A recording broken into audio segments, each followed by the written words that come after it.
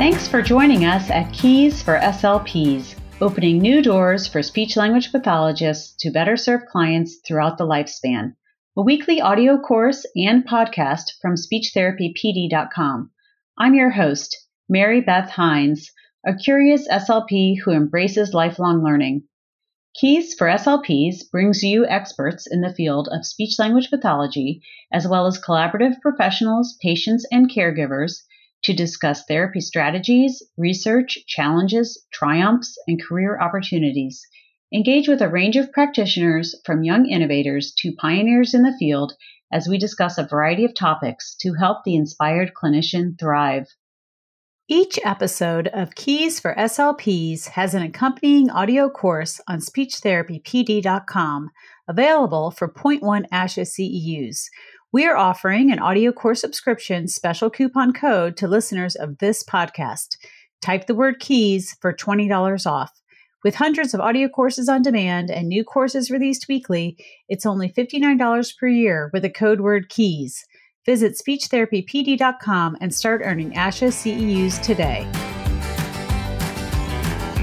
Welcome to this episode of Keys for SLPs, Transcranial Magnetic Stimulation. I'm your host, Mary Beth Hines. Before we get started, we have a few items to mention.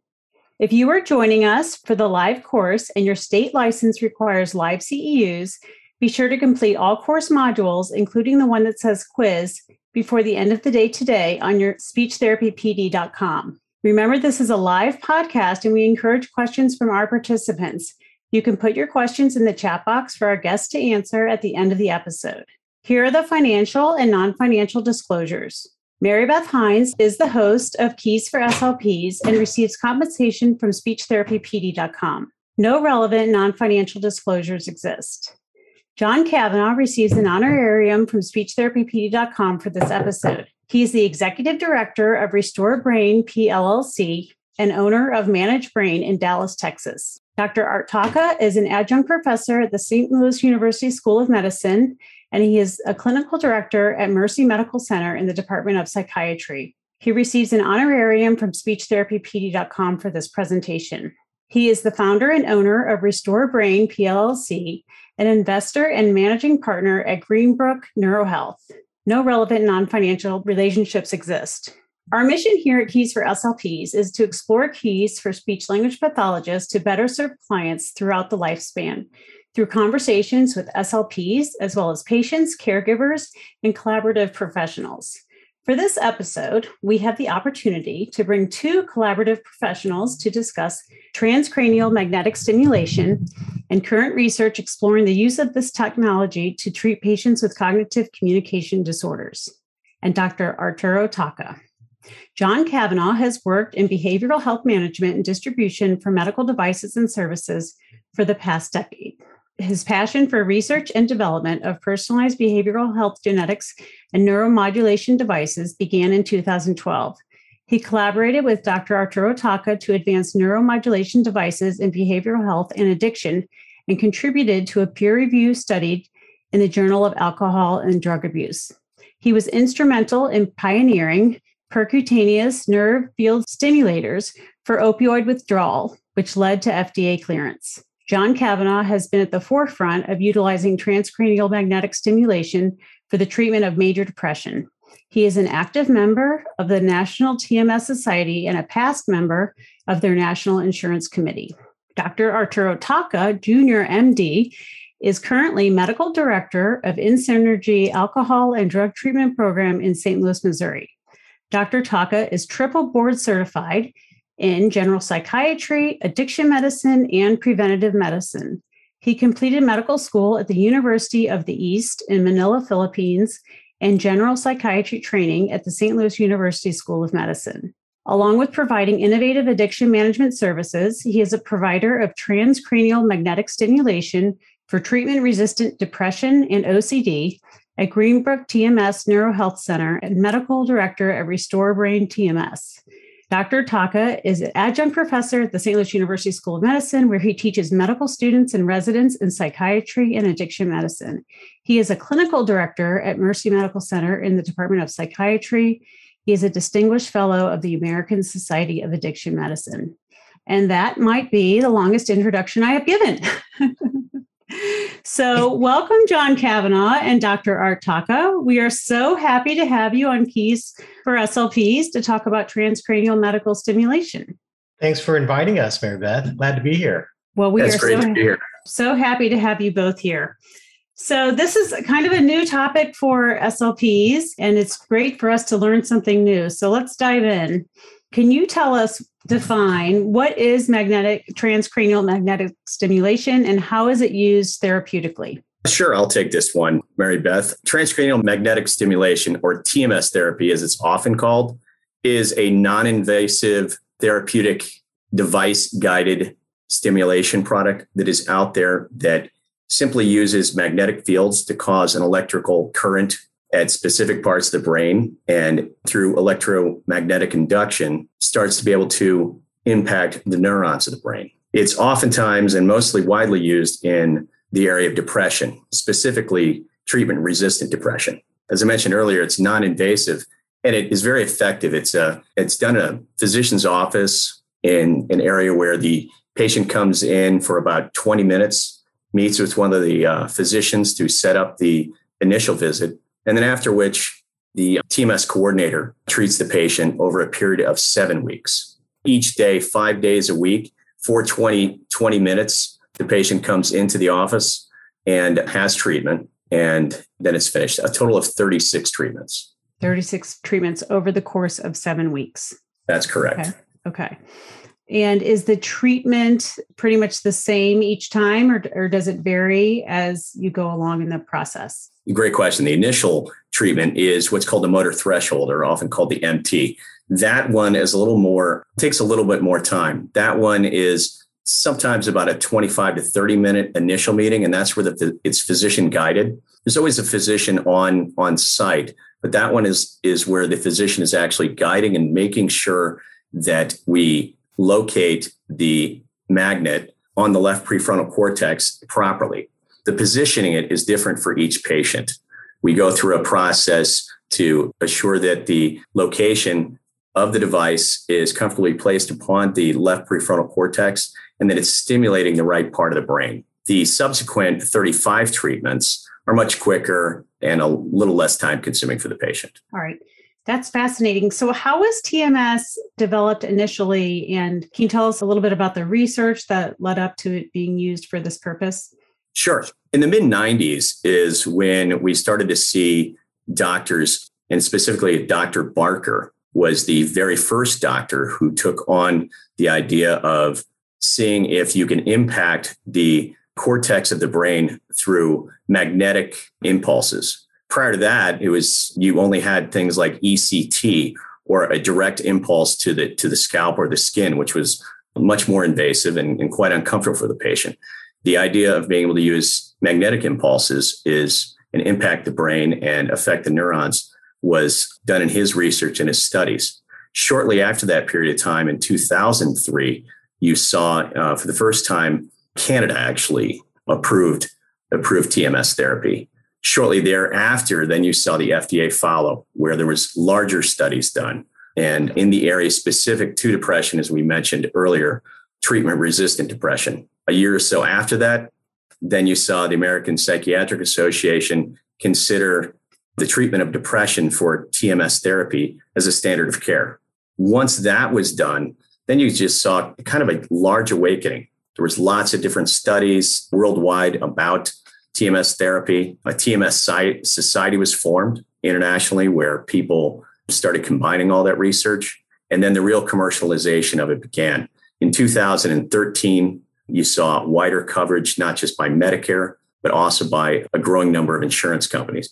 Now today, there has been tens of thousands of different research studies outside of the depression area. And you have treatment-resistant depression, though, paid for by almost all insurance companies widely throughout the United States. It's also indicated for OCD. It's also indicated for smoking cessation by the FDA. Okay. Can you just define treatment-resistant depression? Some of our listeners may be familiar with that. And maybe I can take this one, John. Maybe backing up why this technology was so groundbreaking, this innovation was so important for us. As John was saying, there was researchers that studied how magnets could affect nerves. And the original studies were not looking at the brain, actually. They were studying how magnetic impulses could affect peripheral nerves, like, for example, in the arm.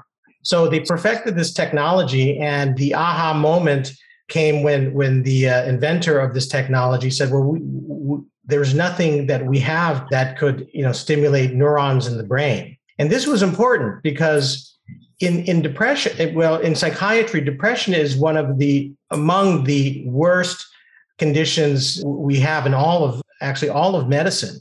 It's one of the top disabilities of the world, and people can really become very disabled from depression.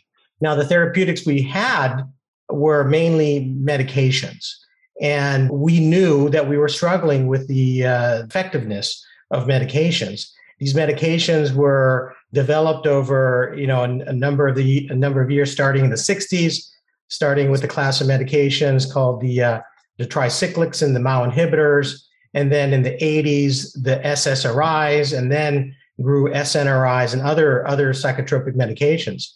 But collectively, we still struggled to get a good response. And there was one big study that the government did, and it was called the STAR-D trial. And it looked at thousands of people in a relatively real-world environment.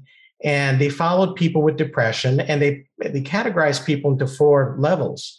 And they concluded, well, what happened was they started level 1 with people with major depression, and then they gave them a typical SSRI that was available. And they started with a medicine called citalopram. And if they couldn't achieve remission, they would go to level 2 and switch medications, level 3 and level 4. And this was a combination of SSRIs, SNRIs, lithium, mirtazapine, and thyroid hormone. These were common approaches for depression at the time. And collectively, we found out that as we went down, depression was harder to treat. But collectively, we didn't get much remission. It was about 30% collectively, which is terrible. So, and also medications have side effects. There's a cost to them. There's systemic side effects. So you could take a pill, but it can have effects distant to the brain. It could have heart problems. It could have sexual drive problems. It could lead to obesity, weight gain, sedation, lots of bad side effects. Sometimes the side effects were worse than the actual depression.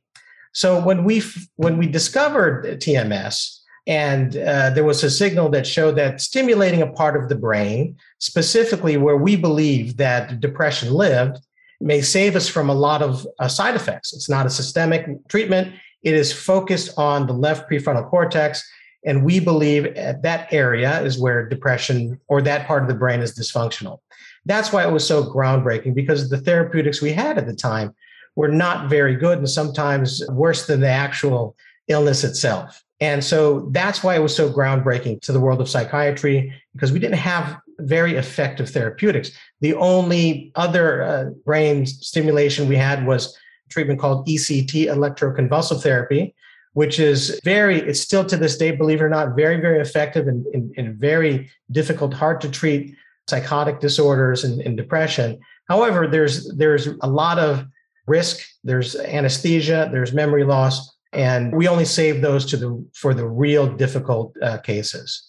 We didn't have a lot of good, effective, safe therapeutics at the time. So that puts it into perspective, historically speaking.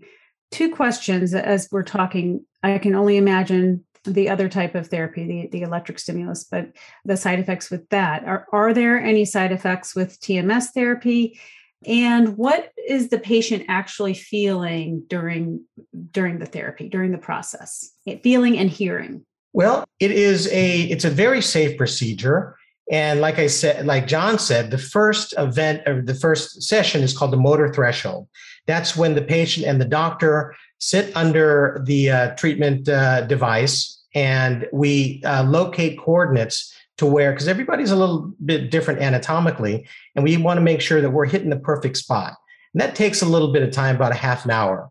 Once we get the precise area, it's marked, and we give the therapy, which is about 19 minutes. depending on, there's different manufacturers, some of them going as long as a half an hour, and some newer ones, they have these new experimental therapeutics that use different frequencies and wavelengths. It's called theta burst, and they can provide the therapy within 3 minutes. But the standard delivery is about 19 minutes. And like John said, it's Monday to Friday for a total of about 36 sessions. So that goes from 6 to 8 weeks. And the patient comes into the office, lies in a comfortable chair. They're completely awake. And because it is a magnet, it's put over the scalp area. And because it is a magnet, it has to go through the muscle first and then through the skull and into the brain tissue itself. So there is the most common side effect is discomfort at the area of placement. Some people may feel a tapping. Some people may develop a headache. That's the most common side effect that people complain about, is discomfort at the site of the treatment. The most feared side effect, which is a very, very rare one, is, of course, seizure, because we are targeting the brain. And there are people who are on medications that actually can reduce the seizure threshold. So people who have medications or maybe abusing alcohol have a lower threshold for seizure, and this may cause it. But it's a very rare side effect, and I think the numbers is 1 out of every 60,000 treatments there may be a risk for a seizure. So it's very important that we get a good history of what medications they were on, and if there's any history of substance use or alcohol use prior to treatment. Okay. And then when they're actually getting the stimulation, do they hear anything? Because I'm thinking of an MRI machine and a loud noise. Yes. It is noisy, and depending on the manufacturer, some are noisier and some are quieter than the others. But we recommend that regardless of the manufacturer of the device, we provide them with foam earplugs. Some people may have high levels of tinnitus, and that may become more uncomfortable. But it's standard that we try to mitigate those MRI clicking that you know about, because it can be kind of quite loud. So aside from the side effects that you mentioned, are there any side effects that would occur, after the actual procedure takes place? Usually the most common lingering complaint is a headache. And it doesn't happen to everybody. I'd say about a third of patients will complain with a mild headache that could be easily treated with over-the-counter analgesics. But there's typically no dizziness, there's no memory loss, there's no cognitive issues. They can drive to the office and drive home. There's no need for monitoring. They can receive the treatment and drive home safely. Excellent. Well, that sounds, compared to side effects of pharmaceuticals, that seems relatively minimal. Absolutely. All right. So currently in the United States, the FDA has approved the use for resistant depression, OCD, and smoking cessation. Is that correct? Am I missing anything that is approved? At this time, those are the top 3. If it has to do with the brain, and we'll talk about that later on in today's topic, if it has to do with the brain, there's high level 1 research going on currently. But right now, the United States FDA has first originally cleared it for major depressive disorder, and then OCD, and most recently smoking cessation. Okay. All right. And what is the success rate with each of those 3? Well, if you can imagine, the people who qualify for treatment for TMS in context of major depressive disorder, they have failed typically several different types of medications. Sometimes they've even received ECT. So treatment-resistant depression it differs depending on the insurance language, but each insurance company will require a different amount of different failed trials of medications and psychotherapy. The one outlier is Medicare. Medicare only requires 1 failed trial of an antidepressant to qualify for a TMS treatment. So it's a hard crowd, Mary Beth. These people are struggling, they're suffering, and they haven't gotten relief from any of a number of treatments. With that being said, some of the studies that, or most of the studies consistently have shown at least a 70% response rate to TMS and up to a 40% remission rate. And remember, these are tough patients already. So those numbers are quite outstanding if you take in context the type of patient that gets TMS. And can you define for us the difference between the response rate and the remission rate? Well, depending on which, in psychiatry, we don't have blood tests to determine, hey, you're cleared of this illness, or a brain scan. We typically use a number of different scales. The one scale that we use is it's a quick screen that captures most of the depressive symptoms, and we follow the score from the first to the end. And there's other scales like the MADRS or the Hamilton D, and they all kind of capture similar kind of symptoms. And depending on what remission or response is, response typically is 50% or more reduction, and remission is close to more to 70 or 80. And sometimes we see PHQ-9 scores drop to close to 1 or 2, which is almost eliminates some of this. But most of our patients really have shown a very robust response to reduction of symptoms. And depression is a spectrum of symptoms. It's not only sadness. So we see a lot of other symptoms improve. For example, vegetative symptoms of depression, energy, anhedonia, concentration, anxiety, all these kind of on top of feeling sad. So someone may feel depressed, have a high score of depression, and just sleep all day. And their response may be they're more energetic and they have more motivation. So depression can look different in different people. Thank you. And John, did you want to add something to that? Yeah, I think what Dr. Tog is saying is really important. The other thing that we see in the clinical study support is the durability of TMS therapy. That patients who do have that good response rate, a good number of them a year later, the study support that are still in remission. A little over 60% of the people without further TMS therapy still are who reach remission, still are in remission a year later. And that's what we find is that it's an interventional psychiatric therapy that lasts a long period of time. Okay, so let's say there's someone that goes into remission, and a year later they're still in remission, and 3 years later they are not. Could they have another round of treatment of TMS therapy? They certainly could. There's different qualifying insurance things that we have to navigate, and they're all a little different as we know.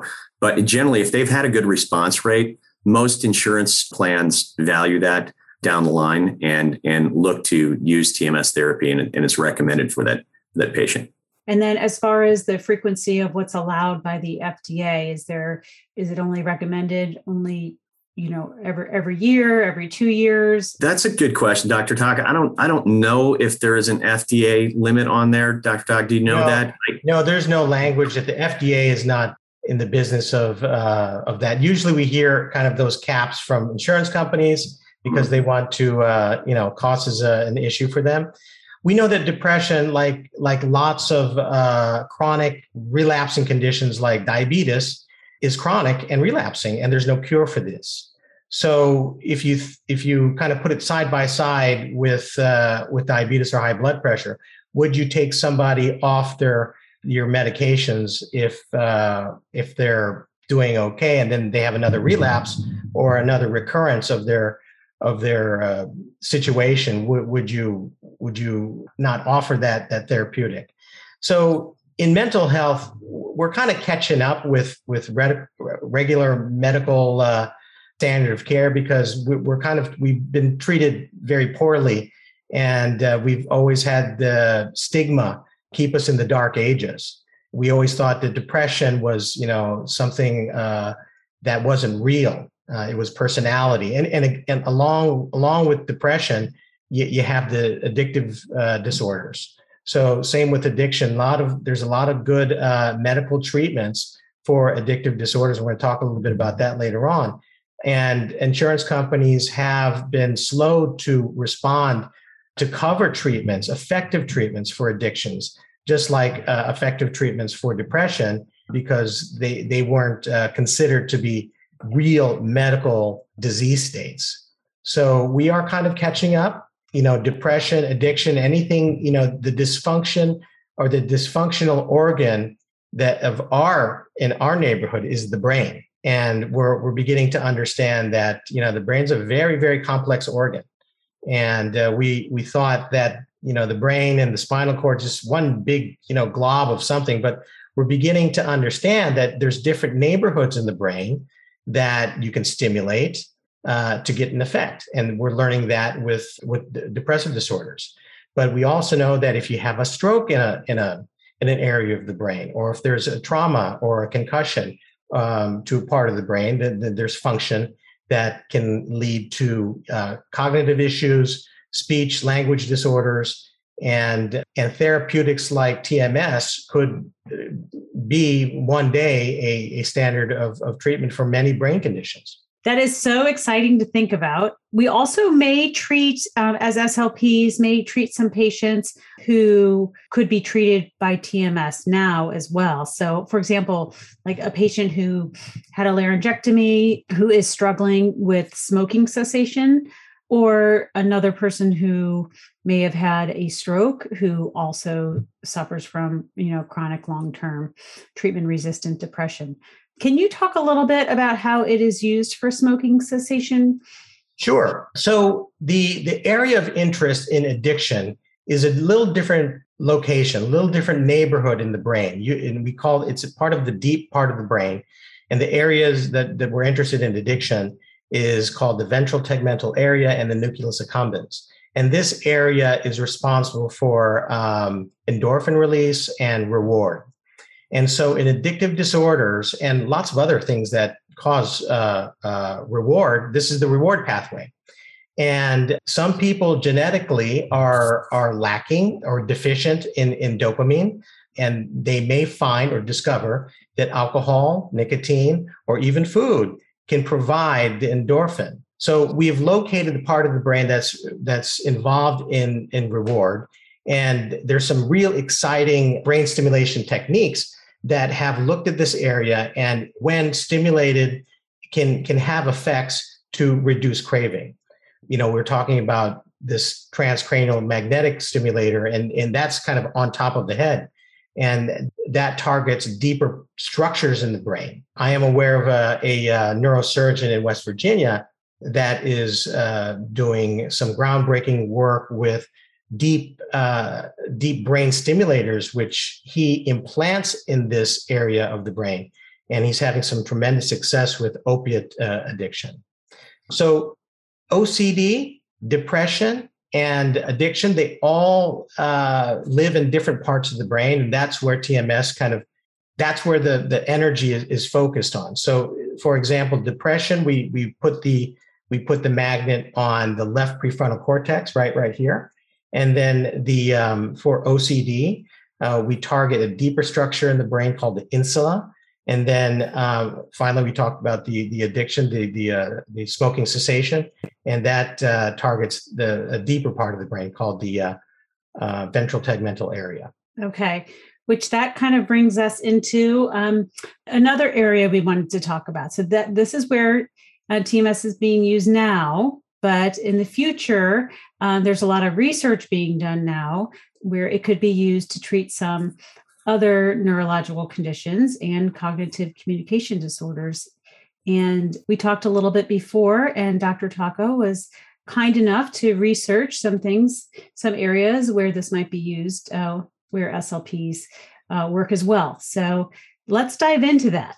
Yeah, well, like I was saying, the areas of dysfunction in your work is specific. It's specific for speech language disorders, cognitive disorders. So if it has to deal with the brain, there are volumes of current high level one research studies going on. As John said, I think, John, you referenced to 10,000. I mean, it's not only in depression, but studies in all facets of the brain. And, there is a growing evidence of support for the use of these non-invasive brain stimulation techniques, such as TMS, and another kind of stimulation called transcranial direct stimulation for the treatment of acquired speech and language disorders.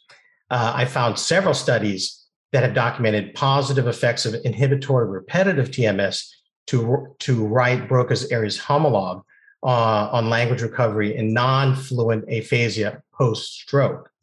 Also, there are lots of studies that showed improved language outcomes subsequent to high-frequency TMS applied to the lesioned hemisphere. That's also been documented. There's been studies that showed improved articulatory function and speech in response to stimulation with TMS in Parkinson's disease. So it is suggested that use of stimulation techniques in combination with more traditional therapies may represent the most innovative future approach to the treatment of these acquired communication disorders. So I think standalone, we need more studies, but what we're seeing is along with your traditional therapies, it really may become part of the standard care. I also found recently that there's a growing interest in the area of working memory improvement with the use of TMS.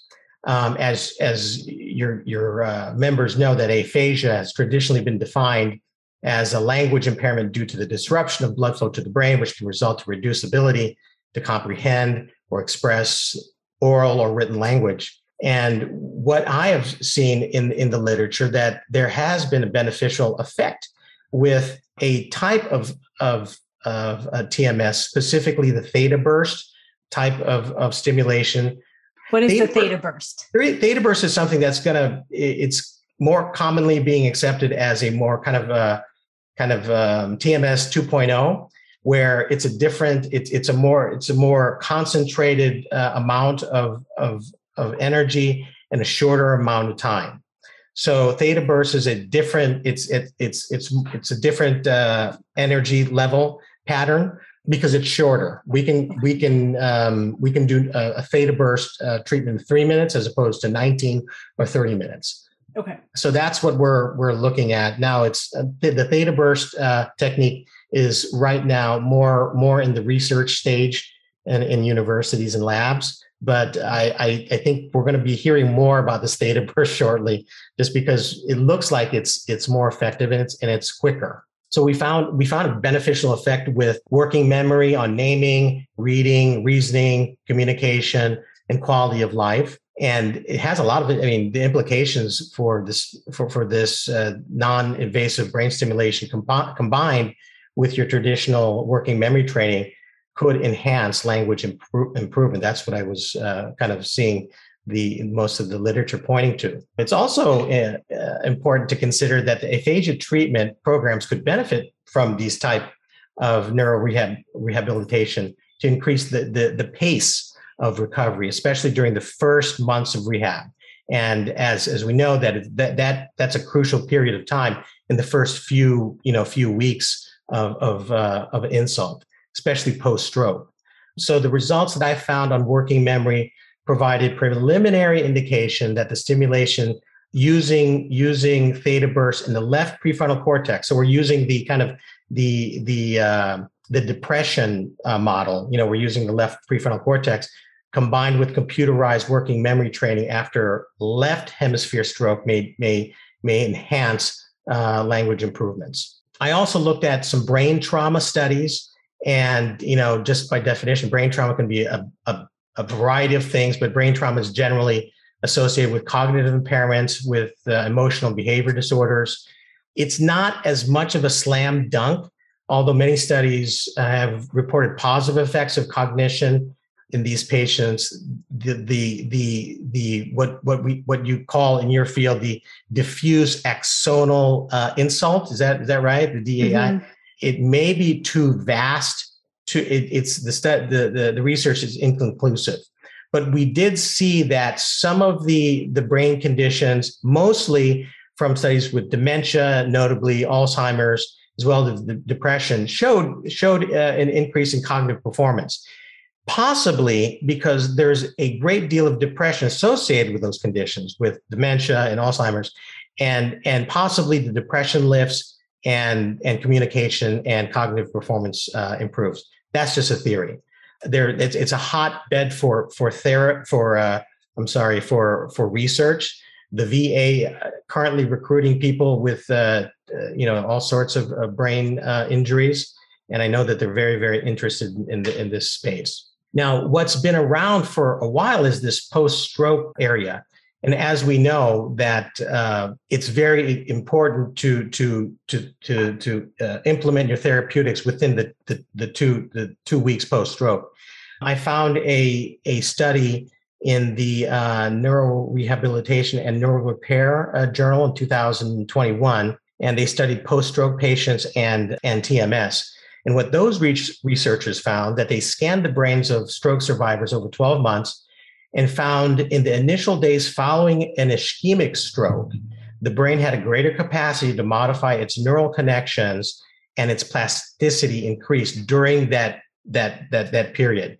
Post 2 weeks, the changes are not as robust. People who suffered a stroke have a narrow 2-week window of opportunity for the brain to repair itself and maximize recovery. And in this study, they found that the capacity of the human brain to recover and rewire itself peaks around 2 weeks after stroke and diminishes over time. And it's just more responsive to treatment. And what the researchers found out, based on earlier experiments with rats, showed that within 5 days of the ischemic stroke, they were able to repair damaged limbs and neural connections more easily than if the therapy was delayed until 30 days post-stroke. So the therapy they studied was TMS. So the researchers used continuous transcranial magnetic stimulation to repetitively activate different hemispheres of the motor cortex to measure brain plasticity. So their assessment showed plasticity was strongest around 2 weeks after stroke in the non-damaged motor cortex. Contrary to what they expected, there was no change in the damaged hemisphere in response to TMS.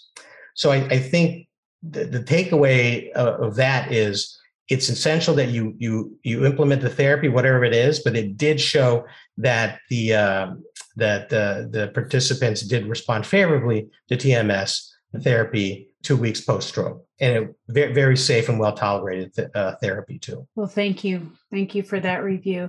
So down the line, we could be hearing about it being FDA approved for some uses for post-stroke patients, but not right now. That's correct. John, did you want to add anything to that? I think what the doctor is stated is the many areas of TMS therapy and the growing interest in it. The society itself, the TMS Society, is a small society that we've both been members. Dr. Taka, I think, would you start in 2013 or so, back in the beginning, and myself for the last 3.5 years. And it is a welcoming society, and probably one of the larger leaders of neuromodulation type therapies. And they're an inclusive clinical group who I think would find great interest with the SLPs out there joining in their participation. And so you can find them obviously on the web. And I think for those people who are interested in pursuing this type of treatment and learning more about it, they would find a welcome home to discuss amongst their colleagues. Well, thank you. It is a national or international society? It's actually a national society. I think I misspoke earlier saying it's an international society, but there are international groups out there who have done studies throughout the world in TMS therapy. And so I think you'll find, as Dr. Taka pointed out, if it has something to do with the brain, you find some level of TMS. And as a non-clinical person, I find it always interesting to attend the events each year with many of the leadership of clinicians there. And what's most commonly reported is if you were here last year or the year before and you're here attending and you brought your notebook, you can rip out a lot of the pages because a lot new to learn. And the brain is very, very innovative with all the different things that we're finding about how it reacts, not just to therapy, but how it actually, as an organ, the interactions and what causes and the effects that the brain have. And it's just a fascinating area to study. It is fascinating. Well, I just want to remind our participants, if you have any questions, please write them in the chat. It's such a great opportunity to be able to speak with both of you about TMS. And you also have been involved in some different research aside from TMS. So we'll see if we have any questions from our participants, and we will answer those. But in the meantime, can you tell us about some of your other projects that you're working on or have worked on that might be interesting to SLPs? Well, I think we can talk about what we have intimately been involved with, John and I, since 2013, that not only has special interest to your group, but I think many people, along with people in your group, have possibly perhaps had lost somebody or having someone struggle with substance abuse. We are in the middle of a pandemic, and the COVID is the star of the show, obviously. But we still are in the middle of an opioid epidemic, and that has not gone away. And we have been knee deep in this with our projects, along with treating depression and treatment hard to treat depression. We have been involved in addiction treatment options. What we are most proud of is the development of another device called the NSS2 bridge, and we developed this because of a dire need to focus on a specific part of opiate addiction, mainly withdrawal management. So it's so important that we have therapeutics for withdrawal management, or else people who are suffering from addiction to opiates have this kind of cycle where they're going to withdrawal, and then end up overdosing. And so we developed a device that was FDA cleared in 2017 specifically for opiate withdrawal. And at that time, there was nothing, including medications, that was FDA cleared or indicated for the space. So we're very, very proud to be part of that. And so what we essentially did was take a device and that delivered low frequency electricity and targeted parts of the cranial nerves that were accessible on parts of your face and on the side of your ear. So if you can imagine your brain, and then deep part of the brain is the brainstem, and the brainstem has 12 cranial nerves. And those 12 cranial nerves has different functions. It controls the head, the eyes, the taste, the smell, the hearing. And there's one particular nerve that goes all the way from the brain and goes all the way down to the organs. And that's called the vagus nerve. So we purposely targeted 4 cranial nerves because we felt that understanding the function of these cranial nerves could be helpful in reversing the symptoms of opiate withdrawal. So there's 12 cranial nerves. So we targeted cranial nerves 5, 7, 9, and 10. And we located them, their nerve endings on parts of the face and around the ear area. And what we did was we found out that doing that could provide stimulation directly into the brainstem and disrupt pain signals. And that's what is dysfunctional in opiate withdrawal. There's a lot of, there's an electrical thunderstorm going in the brain, and all sorts of things are not working. And that's why you have a variety of symptoms, including, pain and nausea and vomiting and high heart rate and chills and anxiety. I mean, it's a long list of symptoms, and many of those, or most of those symptoms, was pretty much governed by one nerve, and it was the vagus nerve. And so our theory was, if we could access the vagus nerve and flip its hyperactive state, we would be able to calm down all that. And what we found was it reduced the scores from, we have a scale for that called the COWS, the Clinical Opiate Withdrawal Scale. And our typical patient had a score of 20 plus. And within 30 minutes, we got them down to close to a 2 or 3. And so what was happening was, immediately the symptoms were being managed. They were walking out your door very, very comfortably, and they were able to transition to medication-assisted therapies, such as naltrexone or buprenorphine. And the hardest thing for an opiate-dependent person to do is detox and go onto these medications. These medications protect people from overdose.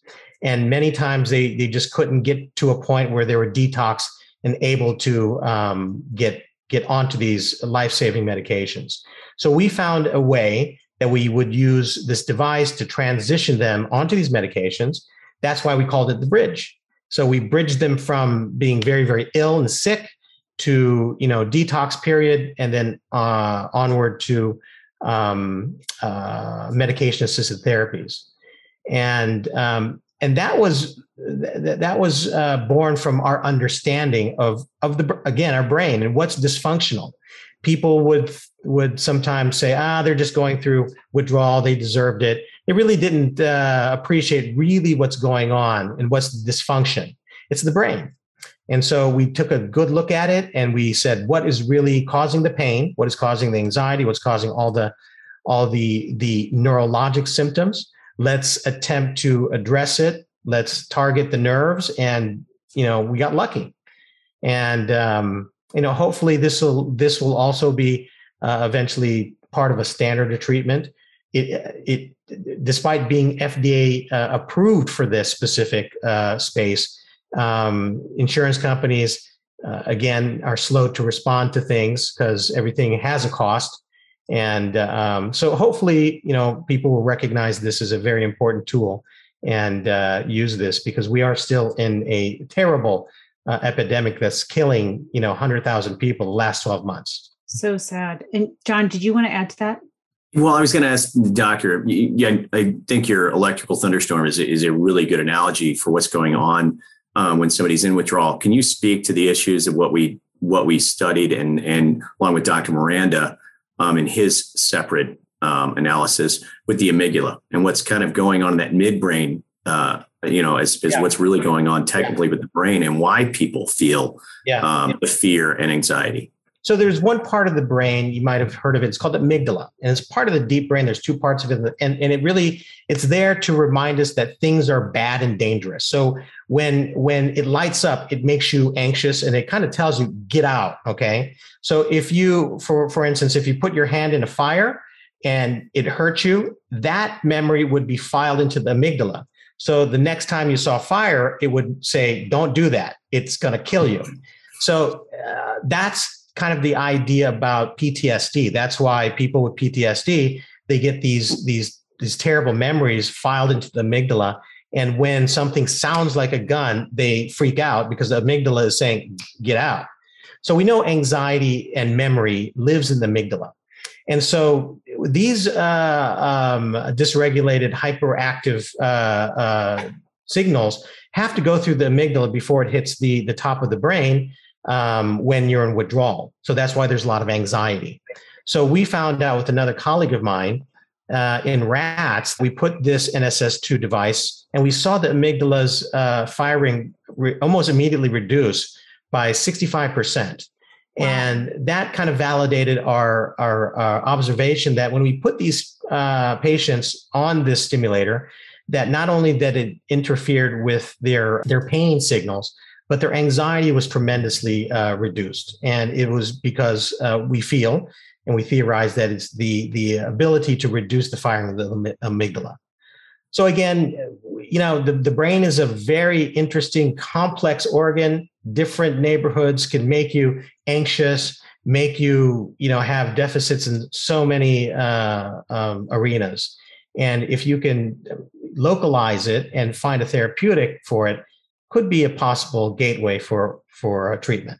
So exciting to think of the potential with patients who SLPs treat as patients who have cognitive communicative disorders, as well as, being someone in this country in 2022. It seems like most people know of someone with an addiction. So to think of these the promises of medicine, it is very exciting. One thing, can you define for us, because even though we deal with insurance, it's not always, we're not really as familiar with the FDA approval process. So when I initially spoke to you all about this topic about TMS, as well as this type of therapy, I thought, if it's FDA approved, then we're good to go.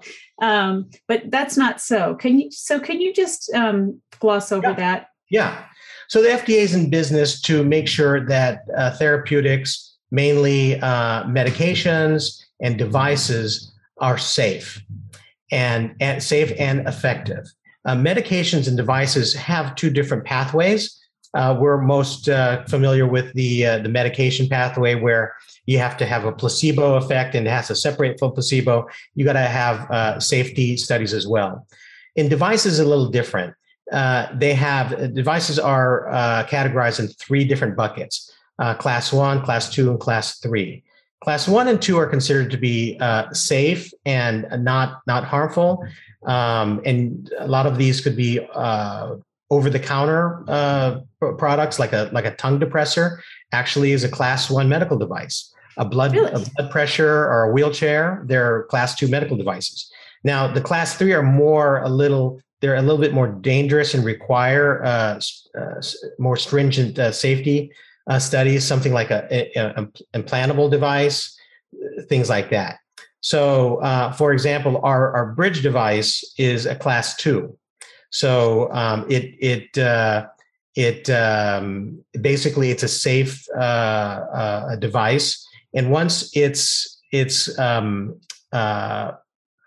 cleared. Now medications are indicated for a specific space.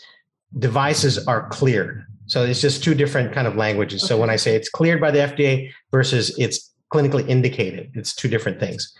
And even though it's cleared or indicated by the FDA, it doesn't mean that it's going to be, and a lot of people are seeing that. It says you got a real nice medication that doctors want to give to you because it's more effective, but your insurance says, no, it's too expensive. So it's kind of that type of fight. But we were able to, our team, including John, were able to go in front of CMS. CMS is the Centers for, it's basically Medicare. And we asked them, we were in front of the panel 3 times during the pandemic, trying to convince the panel that this device and devices like it deserve its own code called a HCPCS code. Now, if we had a code, then insurance companies could refer to that code and reimbursement could be a little bit more smooth. But the feedback we had was, we need more level 1 research, and we're just not there. There's only a few people playing in this kind of space. So our hope is more people be interested in this technology, do, very elegant level 1 research studies that could replicate what we did in our study. And even with that being said, it takes years for insurance companies to get on board. So it's two fights. You first get something cleared or indicated by the FDA, make sure it's safe, and you have the ability to when the FDA blesses you, then you're able to market it. The next level is who's going to pay for it. So I don't know if it's very confusing, and we learned a lot during the last several years in trying to get this out, but we're not going to give up. And I think it's very important that hopefully this whole movement of electronic neurostimulation wearables, even virtual reality is playing a part in how we assess pain and anxiety and all sorts of cool stuff. So again, it's a brain story. Well, it's an exciting time to be part of this brain story. And we certainly do appreciate both of you coming to Keys for SLPs tonight to share information on TMS and research about what's out there that we might be seeing in our field, as well as some of the what's going on in addiction as well. So, one thing you did say a few minutes ago, 100,000 people have died in the last 12 months from addiction. That's in the U.S. Yes. And yeah. Doctor, do you know what the numbers are with COVID? Well, at one point, we didn't talk because COVID, again, was the star of the show. In certain parts of the United States, deaths from overdoses was outpacing deaths from COVID. And this was at the height of the Delta, namely in big cities like San Francisco. And if we had another hour, we could talk about, this addiction thing. We're in what we call the fourth stage of the opiate epidemic. So before we had the pain pill addiction, followed by the heroin, rise of heroin, followed by fentanyl and carfentanil. Now the fourth stage is, methamphetamine and fentanyl combinations. That's what's those two combinations are killing people at tremendous rates right now. Well, thank you for sharing that information with us. And thank you for being on Keys for SLPs tonight. We really do appreciate it. Before we go, I would like to remind everyone that if you are joining us for this live course and your state license requires live CEUs, be sure to complete the course modules, including the one that says quiz, but before the end of the day today on speechtherapypd.com. So, okay, well, thank you. You know what? It would be wonderful to have you back to talk about some of the addiction medicine. And you know what? I'm sorry. I did not see we had a question in the Q&A. So if you wouldn't mind. Be happy to add. Okay, let's see. Has this therapy been tried with nursing home patients severely depressed? Also, has this therapy ever been tried with the concussions of football players who are depressed, either professional, college, or high school players? I'm happy to answer, particularly the first part. As Dr. Taka pointed out, and we spoke earlier, for patients who are in nursing homes, they typically tend to be Medicare patients.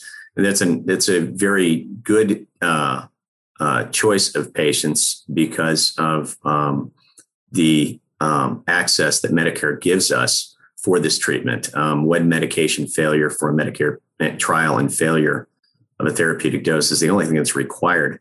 So those patients many of them do qualify. There are some challenges in that particular space, particularly during COVID with access limitations. And I think that's particularly why some of the depression has been, increased over the last 2 years during COVID. And we've seen that.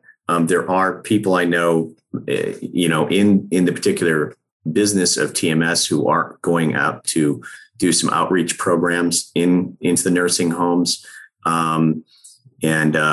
There's some different things that are required often if you're doing that mobily with IDTFs and things like that I could bore you with.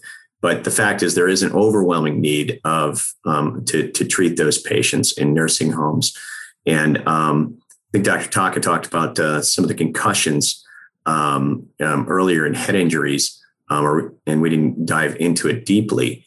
But people who have those who still, qualify under treatment-resistant depression, multiple medication trials or failures, maybe comorbid with treatment-resistant depression would certainly qualify. Dr. Taka, you want to speak to maybe more of with more precision about anything you know about that particular area? Well, the CTE is a real thing, and I think we're starting to learn, the problems with CTE could range from depression to severe mood swings to suicidal ideations. It's a different, if you want to call it a mood disorder, and it's mainly because of repetitive, concussion of the head and the brain. I know there's been a lot of focus on that. We've had a lot of people, sports, representatives of sports teams look at TMS. It does require a commitment, so it's hard to provide until after, I guess, the person is not playing. They're thinking of trying to offer this currently to people who are showing signs of depression. But again, one of the challenges, you got to be there every day. In the life of a football player, a current football player, is a little challenging. But I know that there's a lot of interest in trying to offer these kind of therapies to these football players, and it's a real thing. I think a lot of people just think that, well, in the beginning they thought that some of these players were kind of spoiled, rich, reckless people, but that it's not. We've seen a lot of people who suffered and had either suicides, had brain biopsies, and showed distinct changes in the brain. So it's a story that still has to unfold. But yes, there's a lot of interest in trying to provide this therapy to people with that condition. Well, thank you so much. We appreciate both of you, and we hope that you might be able to come back and have a great night. Thanks for having us, Mary Kay. Mary Beth. Thank you. That's okay. I like Mary Kay too. Thanks, Mary Beth. Thank you very much. Thank you. Bye-bye. All right. Bye-bye. Thanks for joining us here at Keys for SLPs, providing keys to open new doors to better serve our clients throughout the lifespan. Remember to go to speechtherapypd.com to learn more about earning ASHA CEUs for this episode and more. Thanks for your positive reviews and support. I would love for you to write a quick review and subscribe. Keep up the good work.